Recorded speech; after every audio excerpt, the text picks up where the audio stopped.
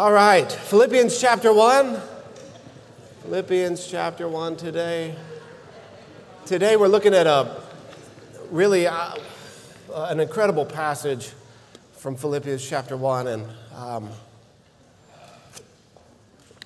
really need the Lord's help to communicate the truth in this, and the truth contained within this passage is beyond my ability to communicate it. And so I'm going to pray especially for the Lord's help today, that He will give you just a revelation of what is in this passage. And so we'll read it this morning, we'll pray, and then we'll jump right in today. We're going to start today in the end of verse 18, because this really is a transition point. You'll remember last week we talked about how, or rather Paul had talked about how even though he's in prison, that the Lord is using his trial, he's using his test, he's using this hard and difficult season to actually produce good fruit for the kingdom of God. And that even though Paul is in prison, as he sees the work of God going forward, he's encouraged, he rejoices, even in the midst of his circumstances. And what I shared with you last week is that is the key for us to have joy in the midst of our trials, joy in the midst of our circumstances. Because if we truly value Christ and we truly value His kingdom above all else, if our heart's desire is to truly bring Him glory with our lives, then even in the midst of a trial and a test, we can see that God is still moving, because God is always moving. We can see that God is still working, because God is always working. And if we see that, we can rejoice. We can rejoice. And so here is a transitionary part here where Paul is transitioning from talking about those who preach Christ with the wrong motivation. But nevertheless, he says, I will rejoice because Christ is being preached. And then he goes on to say, yes, and I will rejoice. For I know that through your prayers and the help of the Spirit of Jesus Christ, this will turn out for my deliverance. As it is my eager expectation and hope that I will not be at all ashamed, but that with full courage, now as always, Christ will be honored in my body, whether by life or by death. For me to live is Christ, and to die is gain. If I am to live in the flesh, that means fruitful labor for me. Yet which I shall choose, I cannot tell. I am hard pressed between the two. My desire is to depart and to be with Christ, for that is far better. But to remain in the flesh is more necessary on your account. Convinced of this, I know that I will remain and continue with you all for your progress and joy in the faith, so that in me you may have ample cause to glory in Christ Jesus because of my coming to you again. Father, we thank you for your word. We thank you that it is a lamp to our feet and a light unto our path. Lord, if we didn't have your word, we would be in darkness. If we didn't have your word, we would be confused. If we didn't have your word, we wouldn't know which way to turn, to the left or to the right. But because of your word that does shine into our lives, you obliterate confusion. You remove all ambiguity from our lives. Lord, your word is so clear. It's not your word that is confusing, Lord. It's our world that is confusing. But Lord, as we hear your word, as we study your word comes into our heart. It's implanted into our soul. It bears fruit. And Lord, I pray that your word today would bear good fruit in our lives. Lord, that you would retrain our minds, that you would wash our minds of the ideologies and the philosophies and the values of this fallen world. And that you would replace that with your philosophy, with your ideology, with your values. Lord, that we would not see our lives and our world through our own lens, but that we would see it through your lens, that we would see things the way that they truly are, the way that you see them. Lord, that you would give us those eyes to see, that you would give us those ears to hear, and Lord, that you would give us the power of your Spirit, Lord, to live out, to walk out what we see, to live out what we know. Lord, that we would be faithful to you in the day in which we live.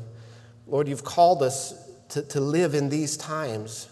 Lord, it's not an accident that we live in this time. It's not an accident that we live in 2021 in San Antonio, Texas. It's by your sovereign decree and plan. You've called us to the kingdom for such a time as this.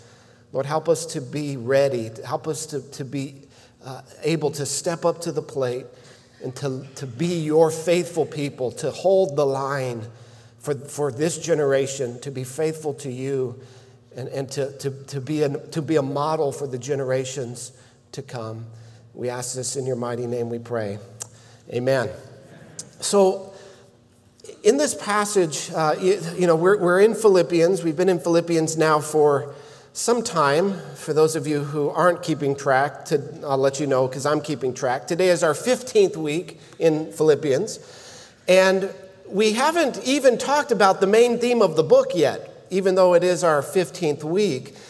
And many people believe that the main theme of the book is the theme of joy, the theme of joy. And in fact, joy and rejoicing appears in our passage 3 times today. Paul says, I rejoice, yes, I will rejoice, and that he wants to stay and to work with the Philippians for their progress and joy in the faith. And so joy is mentioned quite a few times in the book of Philippians. In fact, it is mentioned 17 times. And so many people believe that the theme of Philippians is joy. And I'm not going to argue that it's not, but I am going to argue that there is a greater theme. There is a higher theme. There is something, or rather someone, that Paul mentions more than he mentions joy and rejoicing in Philippians. And in our passage today, he mentions that someone 5 times. And that is, of course, Christ. Christ. In our passage today, Paul mentions Christ 5 times. In chapter 1, he mentions Christ 18 times. 18 times in these few short verses, 30 verses as they're broken up for us in our Bible, yet Paul mentions Christ 18 times. And he will mention Christ 2 times, more than 2 times more often than he will mention joy and rejoicing. He will mention Christ in this short letter, 4 chapters, 37 times. The message that Paul has to communicate to the Philippians is how to live for Christ. How to live your life for Christ. And now it's no accident that then he mentions joy many times, because living a life for Christ is a life that will produce joy in your life. That's actually the only way to have true and lasting joy, is to live a life for Christ, to live for Christ. And so Paul is going to write to the Philippians. He is writing to them, and he's talking to them about living for Christ. Living for Christ. You know, there seems to be in our day and age so many different things that people live for. So many different things that people find their source of joy in, or try to, I should say rather, try to get joy out of.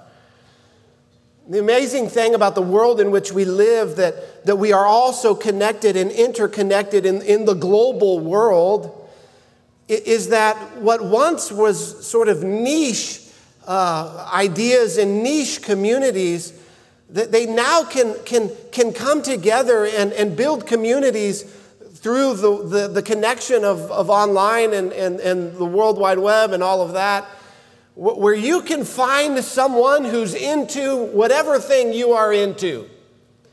Whatever thing you're into. If you're into, purple unicorns who like to wear plaid pants, You can find a community that's their thing. Whereas before, you would never in your whole life find somebody who shared that affinity. Now you can pop it into Google and you can find 6,000 people that are very passionate about that very thing. Now, I know that's something I just made up, but there are whole communities that are devoted to collecting Beanie Baby dolls. As if it's 1990 all over again. There's whole communities that have devoted their lives to collecting Pokemon cards. Of course, sports is a huge, huge idol in our culture. People live their whole lives and all of their happiness is contained within their team. God help you if you're a Spurs fan right now. God help you if you're a Cowboys fan. Right? You need to see a counselor, right? You're on antidepressants at this point.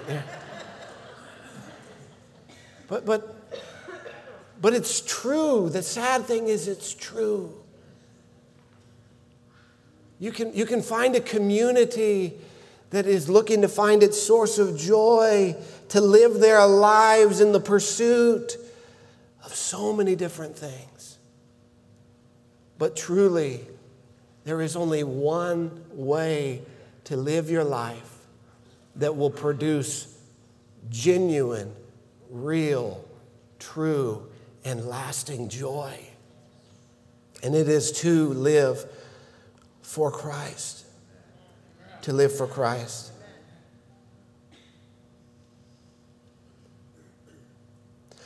So while the world seems to say that there are many ways that we can live our lives, when we come to the Word of God, it actually tells us there's only two ways to live your life.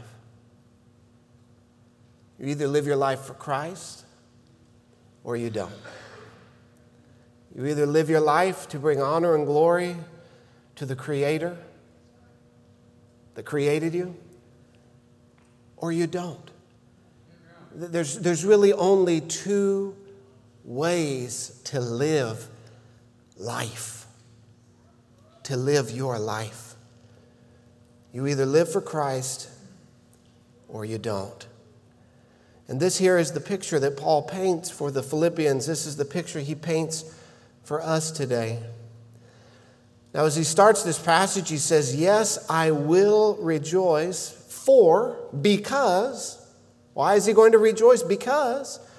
Remember where he is. Remember he's in prison. Can we not lose sight of that throughout this letter? That as the Apostle Paul sits down to write this letter, put pen to paper, he's in a jail cell. He is chained to a Roman guard. He's been in prison for 4 years.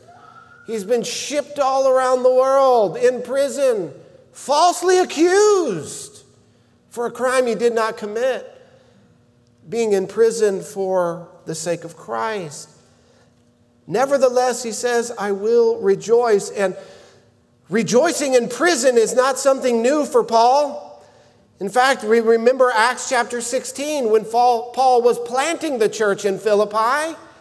Him and Silas were thrown into jail, again for a good thing that they did, setting a girl free from demonic oppression. They were thrown into jail.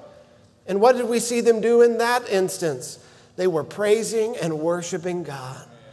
They were giving God glory and giving God praise, filled with joy even in the midst of these circumstances.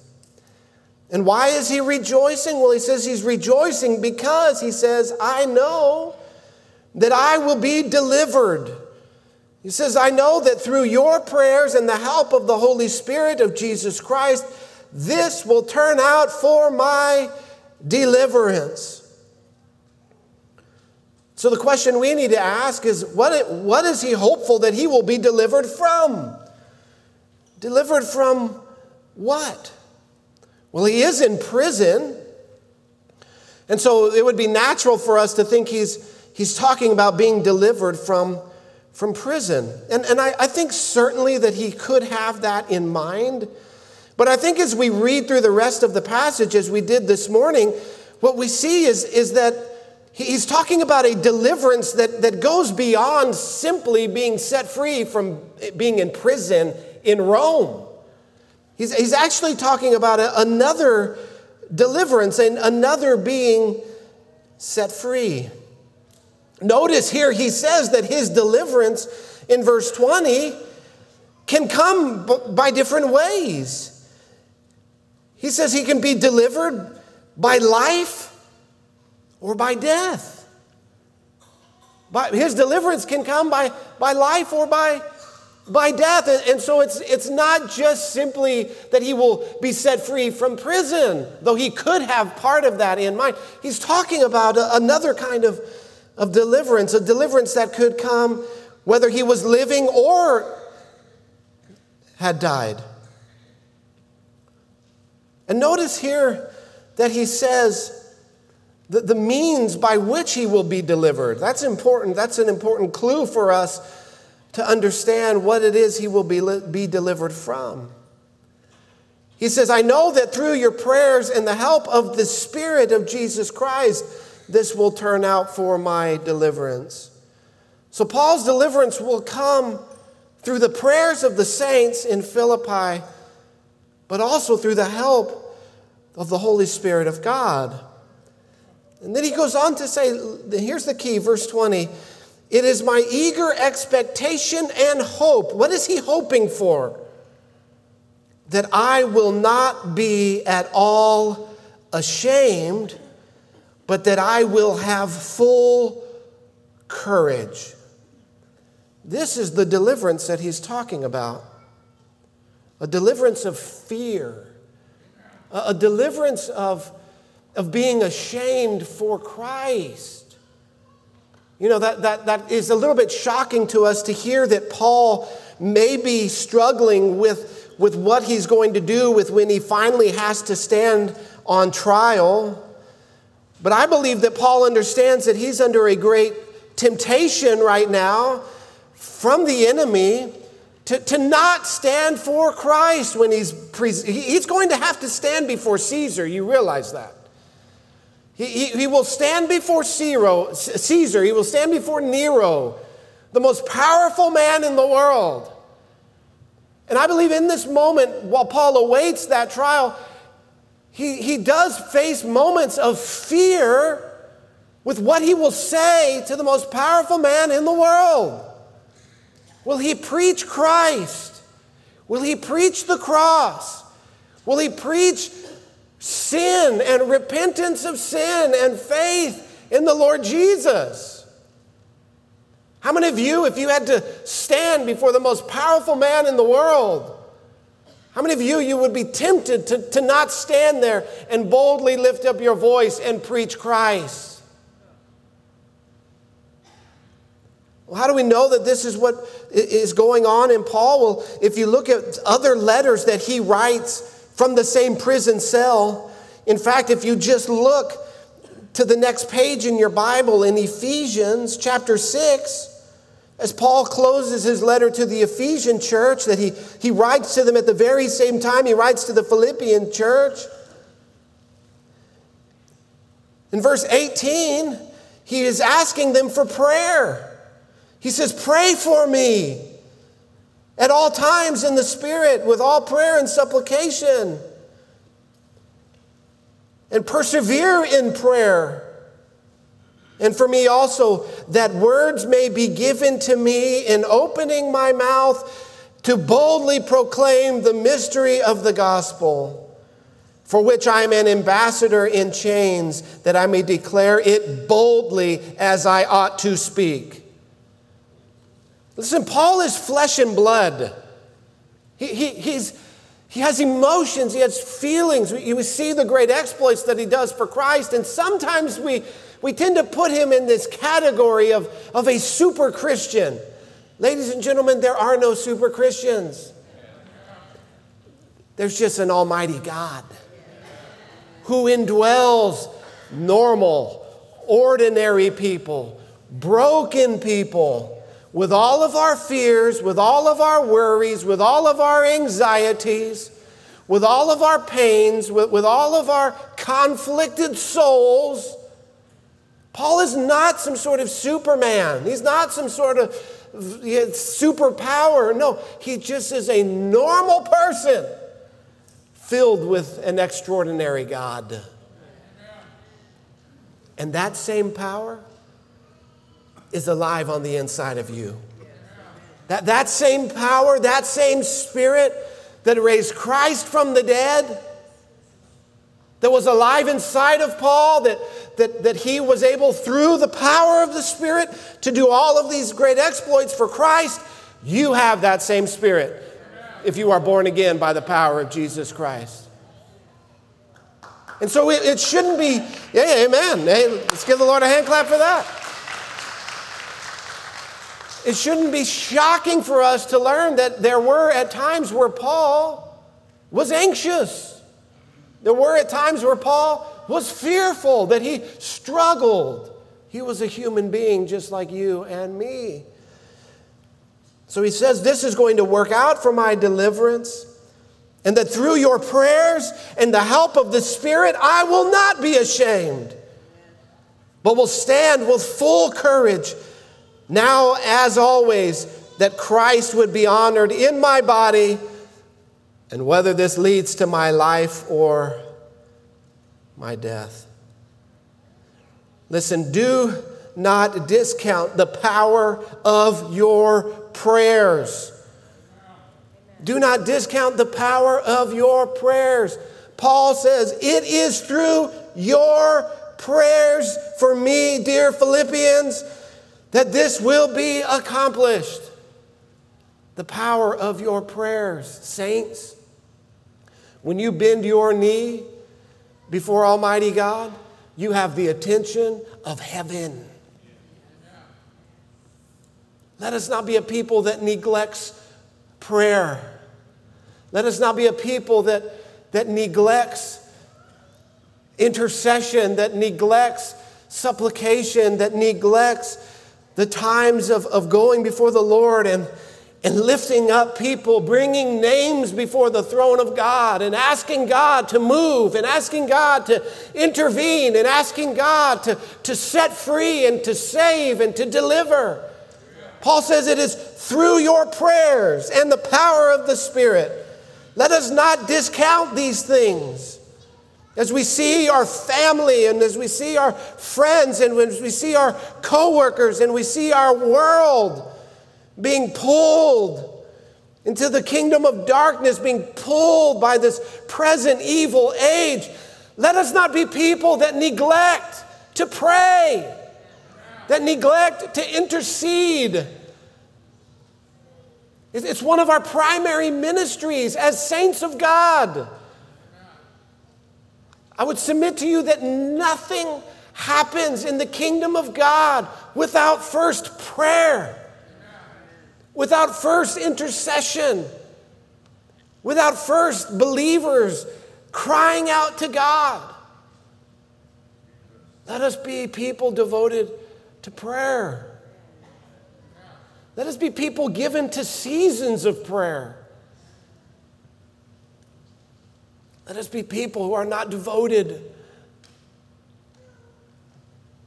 to those trivial things that I talked about earlier.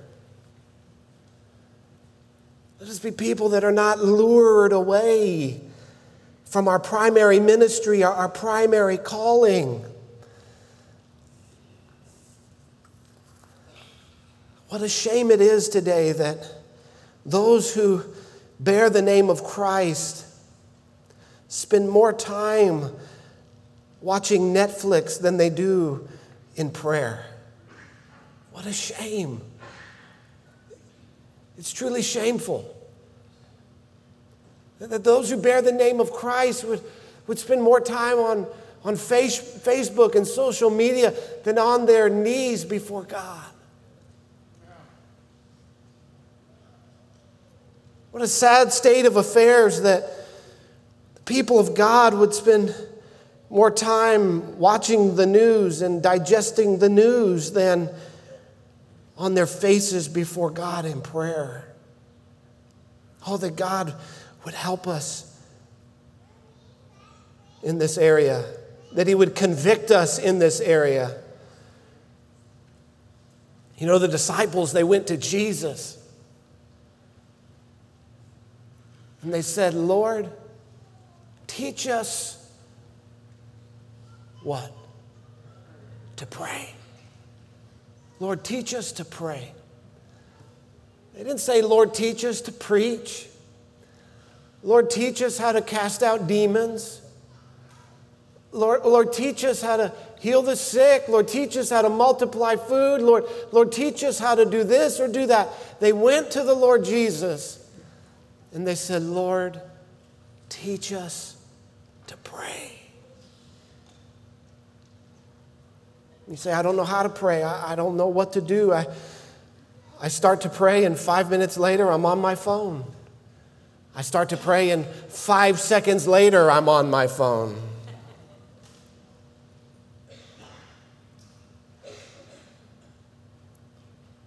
Well, we could go and, if that's you, if you're in that boat today, you can go to that model prayer that Jesus gave his disciples when they came to him and said, Lord, teach us to pray. You begin to pray that prayer. Begin to pray that model prayer. Begin to pray the Lord's Prayer. And don't just pray it and recite the words and just move on. No. It's a model for how to pray. It teaches us how to pray. Our Father in heaven, hallowed be your name. God, you are holy. You are a holy God. Spend 5 minutes, 10 minutes, 20 minutes, an hour praying to God about his holiness. Then we move on from that and move on from that and move on from that. I think I did a series some years ago on the Lord's Prayer. You could go on our website and find that, but the best thing to do would actually just be to open your Bible and begin to pray it. Lord, teach us to pray. Let us not discount the power of our prayers. Let us not discount the power of our prayers. It is through that Paul will be strengthened in the power of the Spirit to boldly stand and to give a testimony for Jesus Christ. And he will do it. From church history, we know that he does do it.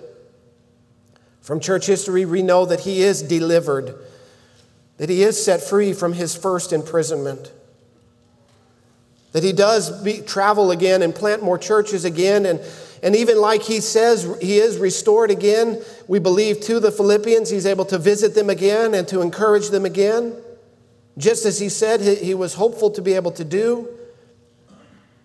But we also know that from church history, Paul is also arrested again, put on trial in Rome again, and ultimately under Nero, he is beheaded. He is martyred for his faith. So Paul, as he says that I will bring honor to Christ in my body, whether by life or by death. And then this statement here that we have had on our banner since we started this series, the statement, verse 21, for me to live is Christ and to die is gain. This is really the truth that I said is beyond my ability to communicate.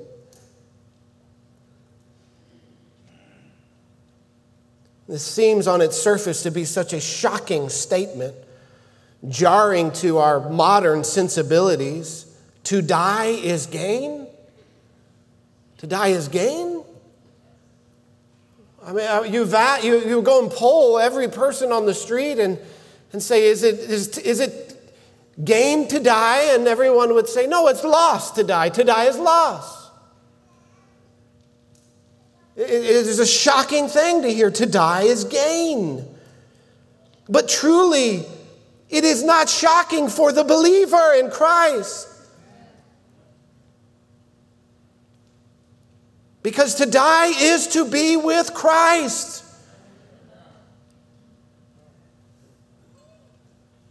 In 2 Corinthians chapter 5, verse 8, Paul will write and say, to be absent from the body is to be present with the Lord. When we die as believers, we are immediately ushered in to the presence of God, to the presence of Jesus Christ. And so this is why Paul can say to die is gain. That truly is not a shocking statement. But I think actually the first part is a shocking statement. To live is Christ. Paul says this, he says, for me to live is Christ. I find that to be a shocking statement to my system. Because there are so many times in my life where I cannot say that. So many times in my life, I have to confess I am living, for to me to live is Matt. But Paul says, for me to live is Christ. What does this mean? What does it mean to live as Christ? In Galatians 2:20, Paul says this, I have been crucified with Christ. It is no longer I who live, but Christ who lives in me. And the life I now live in the flesh, I live by faith in the Son of God who loved me and gave himself for me. Jesus put it this way in Matthew 16, verses 24 to 26. Jesus told his disciples, if anyone would come after me, let him deny himself. That's a tough word. Deny yourself. You notice I didn't preach this sermon last week, the Sunday after Thanksgiving. It would be way too convicting. Self-denial is the way to follow Christ. If anyone would follow me, if anyone would come after me, Jesus says, if anyone would be my disciple, if anyone would be my follower, if you want to be a Christian, what is the first step? Deny yourself. What is it that you want? Don't do that. We live in a world that preaches the opposite message. Have you noticed? Our world preaches not self-denial, but self-gratification. That's every commercial you will ever see is preaching the message of self-gratification. Gratify yourself. Satisfy yourself. Find your satisfaction in yourself, the world will teach you. But Jesus says actually to follow me is to do a 180 from following the world, which is literally what the word repentance means. Turn around. So Jesus comes on the scene, and the first message that Jesus preaches is repent, for the kingdom of heaven is at hand. There's a new way to live. There's a new king in town. I am that king. Follow me. And to follow me, you're going to have to do a 180 from following the world. The value systems of the world, the thoughts of the world, the philosophies of the world, the worldview of the world. What this means is that when we come to Christ, it's not just a prayer that we pray one time and then we turn around and walk out the building and we just live out our lives the same way we've been living it for the last 10, 15, 20, 30, 40 years. No, in fact, we come to Christ and we do a total 180. And our lives are completely and utterly different from the way we lived before Christ. Because before Christ, BC in our lives, we did not live to deny ourselves. We lived to gratify ourselves. Well, Jesus says, if anyone would come after me, if anyone would follow me, let him deny himself. And then it gets worse. If you thought that was hard. Deny himself and take up his cross and follow me. Jesus says that to follow him is to live as one who bears a cross. To live as one who bared a cross in Jesus' day. You see, Jesus' disciples knew exactly what he meant when he said this. This wasn't ambiguous to them at all. They understood that someone who carried a cross was on the way to be crucified. That their life was over. Jesus says, if you're going to follow me, your life is over. What you wanted, what you thought, your plans, it's over. It's now my will. It's now my thought. It's now my plans for you. It's now my kingdom. Your life of sin, your life of rebellion, your life of going your own way, doing your own thing, following your own heart. No. When you come to Christ, you surrender all of that. We sing the song, I surrender all. All means all. Including your rights. Whatever you think those are, you surrender them to Christ. That's what it means that he is our Lord. We sang that this morning. I believe that Jesus Christ is Lord. Lord. Not just Lord up there. He's Lord right here. We pray the model prayer. Your kingdom come. Your will be done. On earth, right here, right now, in my life. Not my will, your will be done. On earth as it is in heaven. Deny himself, take up his cross. That's what Paul says. I have been crucified with Christ. Your old life is gone. And let me tell you, that's a good thing. That is a really, really good thing.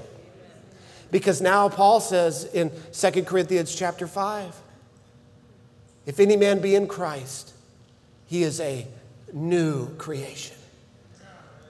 His old life is gone. Behold, the new has come. Your old life was sin. Your old life was brokenness. Your old life was shame. But as far as the east is from the west, the Bible says, he has removed our transgressions from us. And now we get to live for him. We get to live for Christ. For whoever, Jesus says, verse 25, whoever would save his life will lose it. You try to find your life in this world now, you're going to lose it. But whoever loses his life for my sake will actually find it. For what will it profit a man if he gains the whole world but loses his soul? Or what shall a man give in return for his soul? The great missionary martyr Jim Elliot wrote in his diary this incredible statement. He said, the man is no fool who will trade what he cannot keep to purchase that which he can never lose. What he was talking about is there is an eternal reward that awaits the people of God. And you are no fool for cashing in something you can't keep, your life now, for an eternal reward. That's what Jesus is talking about here. What does it profit a man if he gains $1 billion, if he has everything that this world has to offer, yet he doesn't have me, he doesn't have Christ, he loses his soul. He gains nothing.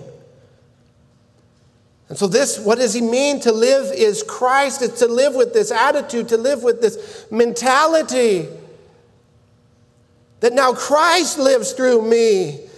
I don't live how I, in my flesh, want to live. I live following the Spirit of God inside of me. Many today would profess to live for Christ, but few actually do.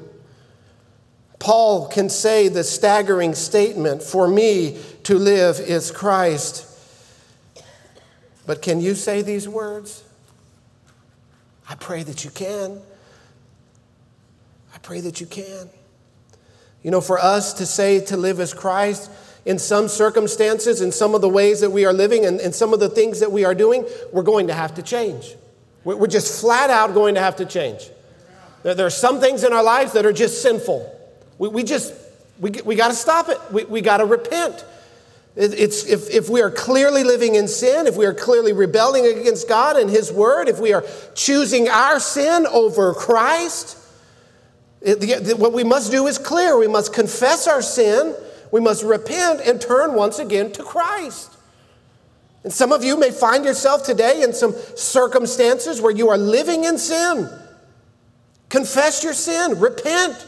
Turn to Christ again for forgiveness and be set free of your sin. But let me tell you, there's also other areas of our lives where we may be doing the right things, but we might not be living for Christ.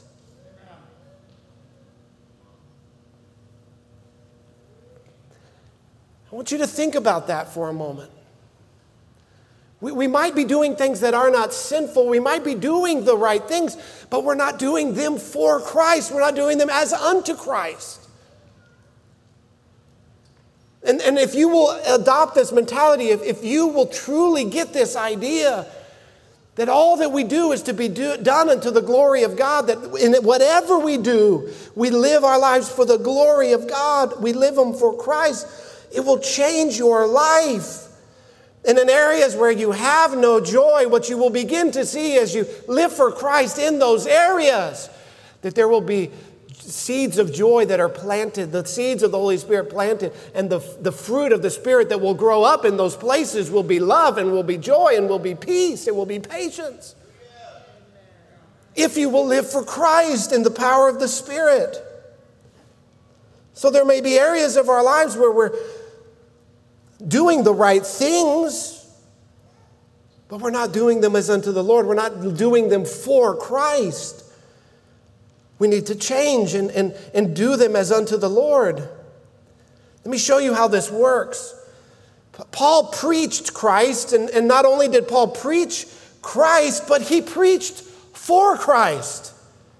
Did you see the difference? Do you see the difference between preaching Christ and preaching for Christ? Last week we saw how others are preaching Christ, but they're not preaching for Christ. They're preaching for their own selfish ambitions. They're preaching for their own glory. But here Paul says, we preach for Christ. He preaches for Christ. Paul was persecuted for Christ. Imprisoned for Christ, shipwrecked for Christ, beaten for Christ, rejected by others for Christ. He was snake bitten for Christ. And eventually Paul was martyred for Christ. It's one thing to be persecuted. It's quite another to be persecuted for Christ. It's one thing to be imprisoned. It's quite another to be imprisoned for Christ. But it's the same with every other area of our lives. It's one thing to be married, but it's a one thing to live out my life in marriage for Christ.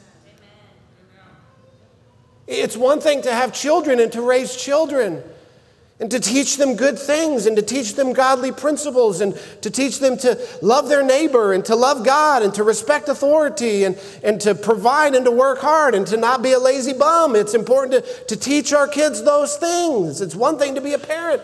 It's another thing to parent my kids for the sake of Christ. It changes everything. I'm doing it not for them. I'm doing it for Christ. Now, will it be good for them? Absolutely it will be. But I'm doing it for Christ. I'm doing it as unto the Lord. To live is Christ. My occupation, wherever you find yourself working. Is it good to work and good to have a job? Yes. The Bible says if a man does not work, he should not eat. That's the word of God. It's good to have a job. It's good to work. It's another thing entirely to work for Christ. And so whatever it is that you do it for Christ. And it will change what you do and the things that you are doing. It will change how you do it.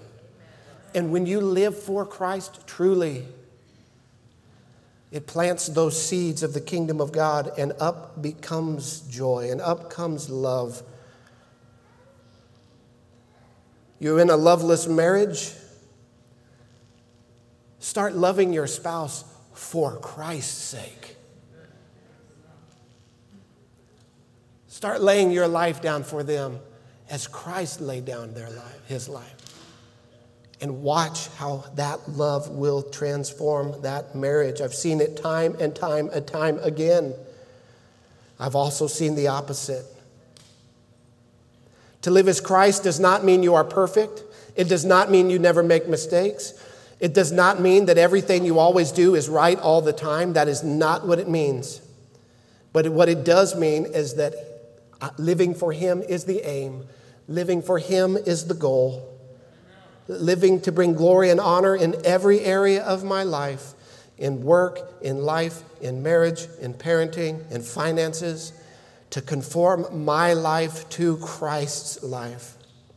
When you don't, when you fall short, as we all do, we need to acknowledge the shortcoming, acknowledge the sin, confess, repent, receive restoration, and walk in a renewed effort to live as Christ.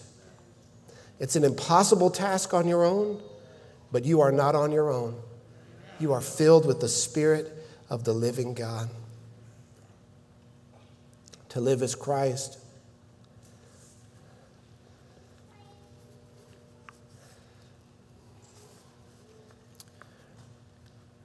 And when you can say to live as Christ, you'll also be able to say, and to die is gain. It's not until you could say to live as Christ that you can really say to die is gain. Many people believe, again, the opposite of the statement. They believe to live is gain. But there's a tension in this passage. Paul is hard-pressed, he says, between the two. He says it is far better to depart to be with Christ. Far better. Far better. There's never been one believer who made it to heaven and said, man, I wish I could have stayed down there just a little bit longer. I truly believe that every believer gets to heaven and they go, finally. And you know what? And it's not just a little bit better, he says. He says it is far better to depart and to be with Christ. Far better. And I thank God for His many blessings in this life. How many of you would say you live a life that is blessed by God? Amen. I thank God for that. I do. But even the manna in the wilderness cannot compare to living in the land that flows with milk and honey. And we live in that wilderness now. And yeah, God pours out His manna. And yeah, God fills us with living water. But let me tell you, it is far better to be with Christ. To be in that promised land, to be with Him in heaven, to be, he says, with Jesus. To be with Jesus. Are you looking forward to being with Jesus? You know, Paul in 1 Corinthians 13, he says, now we see through a mirror dimly, but then we will see face to face. When you pass from this life into the next, when you close your eyes in this life and you open your eyes in the life to come, you know whose face you're seeing? You're seeing Jesus. You're seeing Jesus. Then face to face, Paul says, we know in part. But then when we are with Christ, we will know him fully, even as we are fully known. We will know Jesus, Paul says, as well as Jesus knows us. What a day that will be.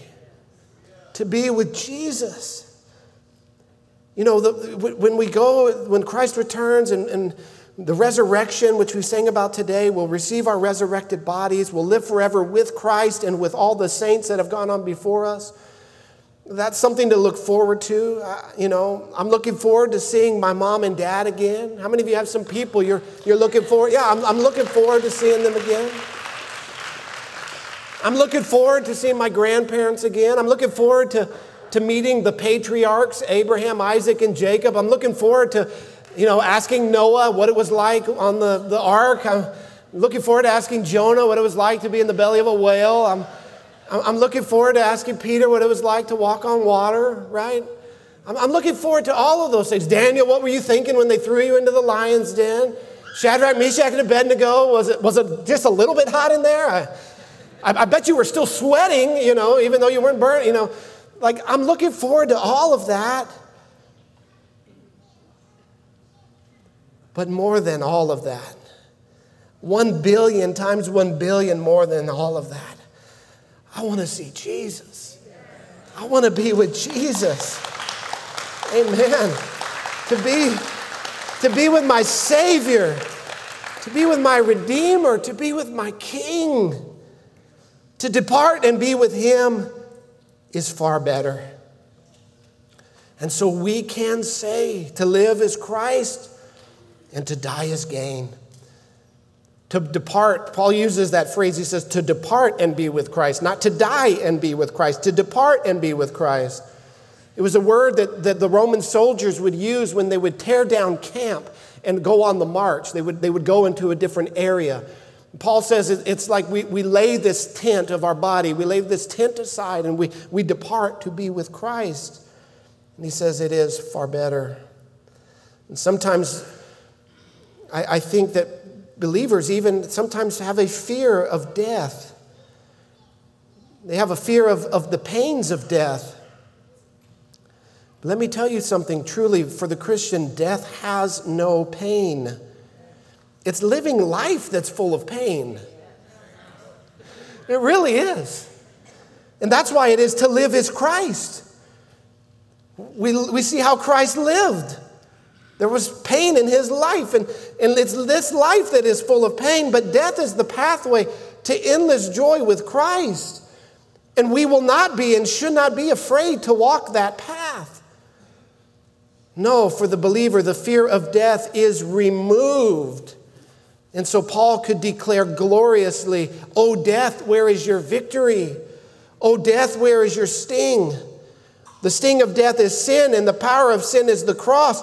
But thanks be to God who gives us the victory through our Lord Jesus Christ." To live is Christ, and to die is gain. In a few moments, we're going to remember and memorialize a great woman of God. But we're not mourning her loss. She has gained Christ. She has entered into her reward. And for all who live as Christ, there is a treasure, there is a reward being stored up for us in heaven. And on that day, we sang that song today, on that day when my strength is failing, I'll still have 10,000 reasons to say, "Bless the Lord, O my soul." We will enter into our reward. Whatever pathway we go through, we don't know. We don't know how much long we have left to live in this life.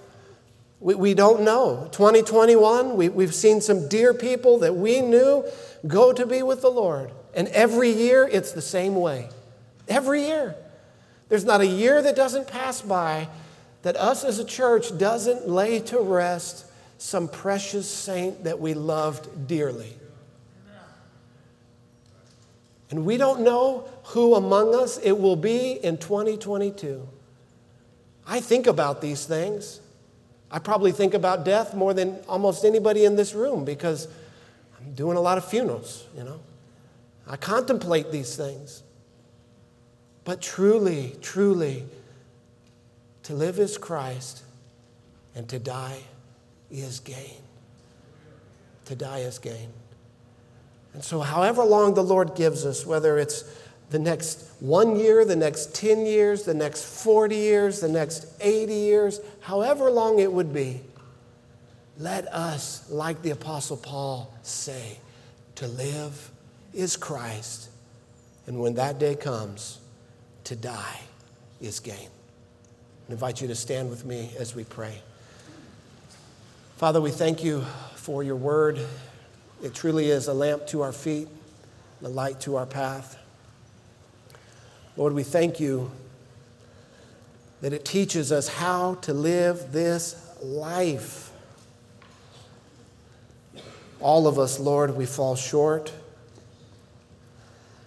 All of us, Lord, need forgiveness and repentance, and you offer it freely. That's what the cross is all about. We thank you for this time of communion that we're about to have. I pray that the realities of the truths that we've been talking about today would be ever present in our lives. In Jesus' name we pray. Amen.